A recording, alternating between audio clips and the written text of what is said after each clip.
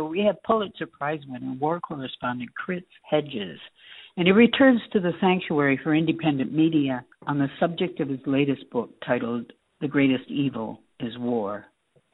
Welcome to Hudson Mohawk Magazine. Thank you. You're no stranger to the Sanctuary. You've stopped by with your book, Our Class, Trauma and Transformation in the American Prison. But that's another story. After some time, you've written another book about war. Well, the war in Ukraine, with the same kind of national euphoria for industrial slaughter. I was in Eastern Europe in 1989, and I covered the revolutions and the collapse of the Soviet Union. So I was acutely aware of the promises that were made by German Foreign Minister Hans-Dietrich Genscher, James Baker, who was then Secretary of State, Margaret Thatcher, to Gorbachev not to expand NATO beyond the borders of a unified Germany, much less station NATO troops in Eastern and Central Europe. This was a tragic decision. Gorbachev wanted to create both a security and economic alliance with Europe and the United States, as did Yeltsin, as in the early years did Putin. So all of this was foreseeable, as George Kennan and others had pointed out. Kennan, the great Soviet specialist, called it the greatest blunder in post-Cold War history. And so it was kind of chronicle of a war foretold. It doesn't excuse, of course, what Russia did in the invasion of Ukraine. It's preemptive war. It's a war crime. It should have never happened. And the massive infusion of weapons systems and assistance into Ukraine, the United States alone has given $50 billion. I mean, the budget of the State Department is only $60 billion. To put it in kind of perspective, it means that Zelensky has no incentive at all to negotiate, and the country will just be devastated. Even the New York Times editorial on the war said the idea that there won't have to be a negotiated peace, and certainly in the areas controlled by ethnic Russians, a kind of land for peace deal, is unrealistic. And so we get this proxy war to degrade Russia. The Ukrainians will bleed rivers of blood. So that was really it. And I had resisted. I didn't want to do another book on war. War is a force that gives us meaning. Had been my own reflections on the culture of war. It was an extremely painful and difficult book to write, but City Lights and Seven Stories Press kept pushing me. I had written some columns on Ukraine that they thought were important, and I went back and looked over the last 20 years.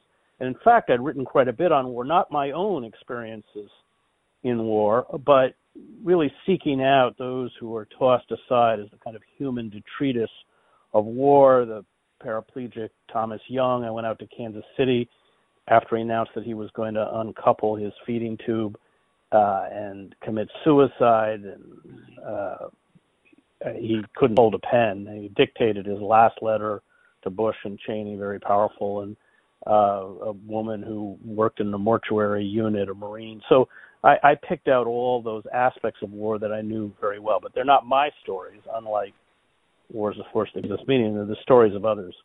You really go in for the individual, the people, the human beings that are involved in war and the repercussions of what happens to the individual.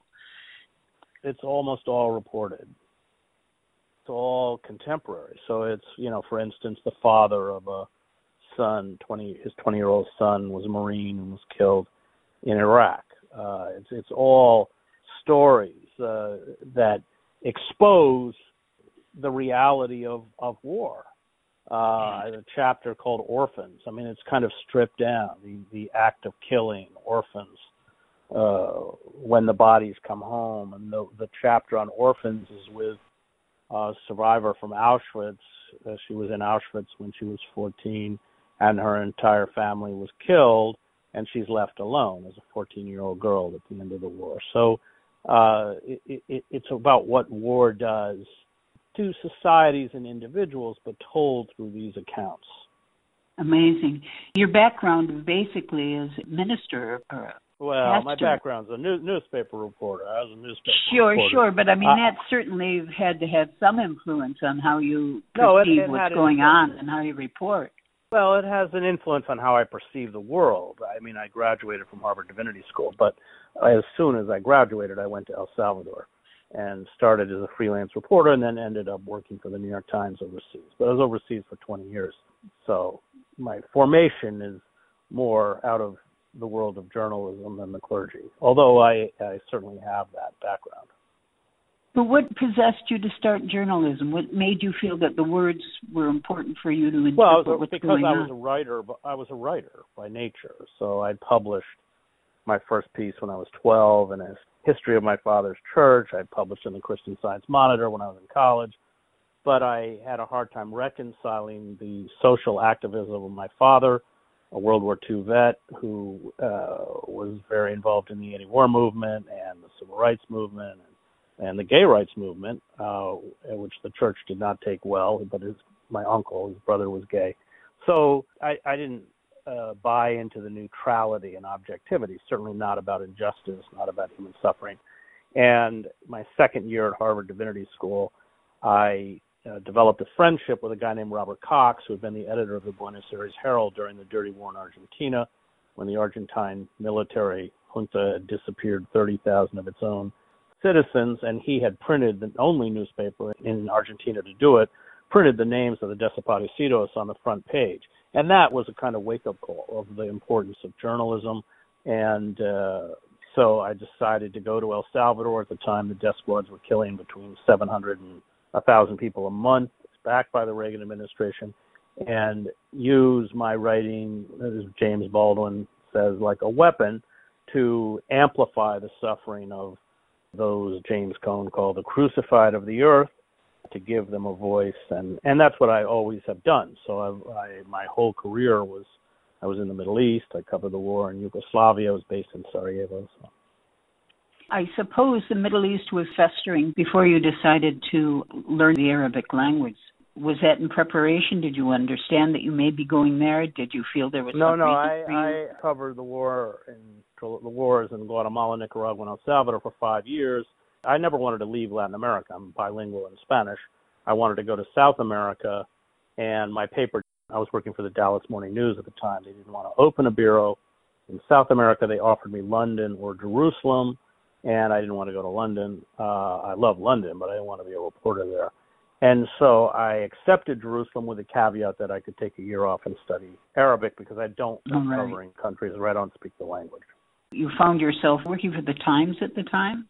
No, 1988 to 1990, I worked for the Dallas Morning News as the Middle East bureau chief. And then in 1990, I was hired by the New York Times. You've seen so many ugly things of war. It had to have had a huge effect on you. I mean, not only as a journalist, how can you be objective and see something like that and not have it affect you? Of course. I think all war reporters carry trauma that's often very similar to combat veterans or victims of, yeah. Can you be objective under a situation like that? No, I'm not. I wasn't objective about, that's ridiculous. If you're objective, that means somehow you don't have a heart. How can you not be outraged by the murder of children, which the Israelis carry out, or Sarajevo? I think 2,000 children died finally in that siege, and often, many of them shot by snipers. So, how can you look at the body of a child and somehow not feel outrage and tremendous sadness? That doesn't.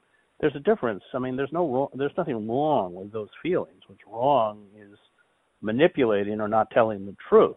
So and that's what journalists do. They manipulate facts. So I can take facts and use them to form a story that gives any impression. And if I want to placate the powerful, I can use those facts to placate the powerful. But if you're a good reporter, then your goal is to take those facts or marshal those facts in order to tell the truth. And sometimes telling the truth, especially if you're up against the Israel lobby, jeopardizes your career. And so this kind of faux objectivity, faux neutrality, is really just a cover often for obscuring the truth. This has been Andrea Cunliffe for the Hudson Mohawk Magazine, speaking with Pulitzer Prize winner, war correspondent Chris Hedges on the subject of his latest book, The Greatest Evil is War.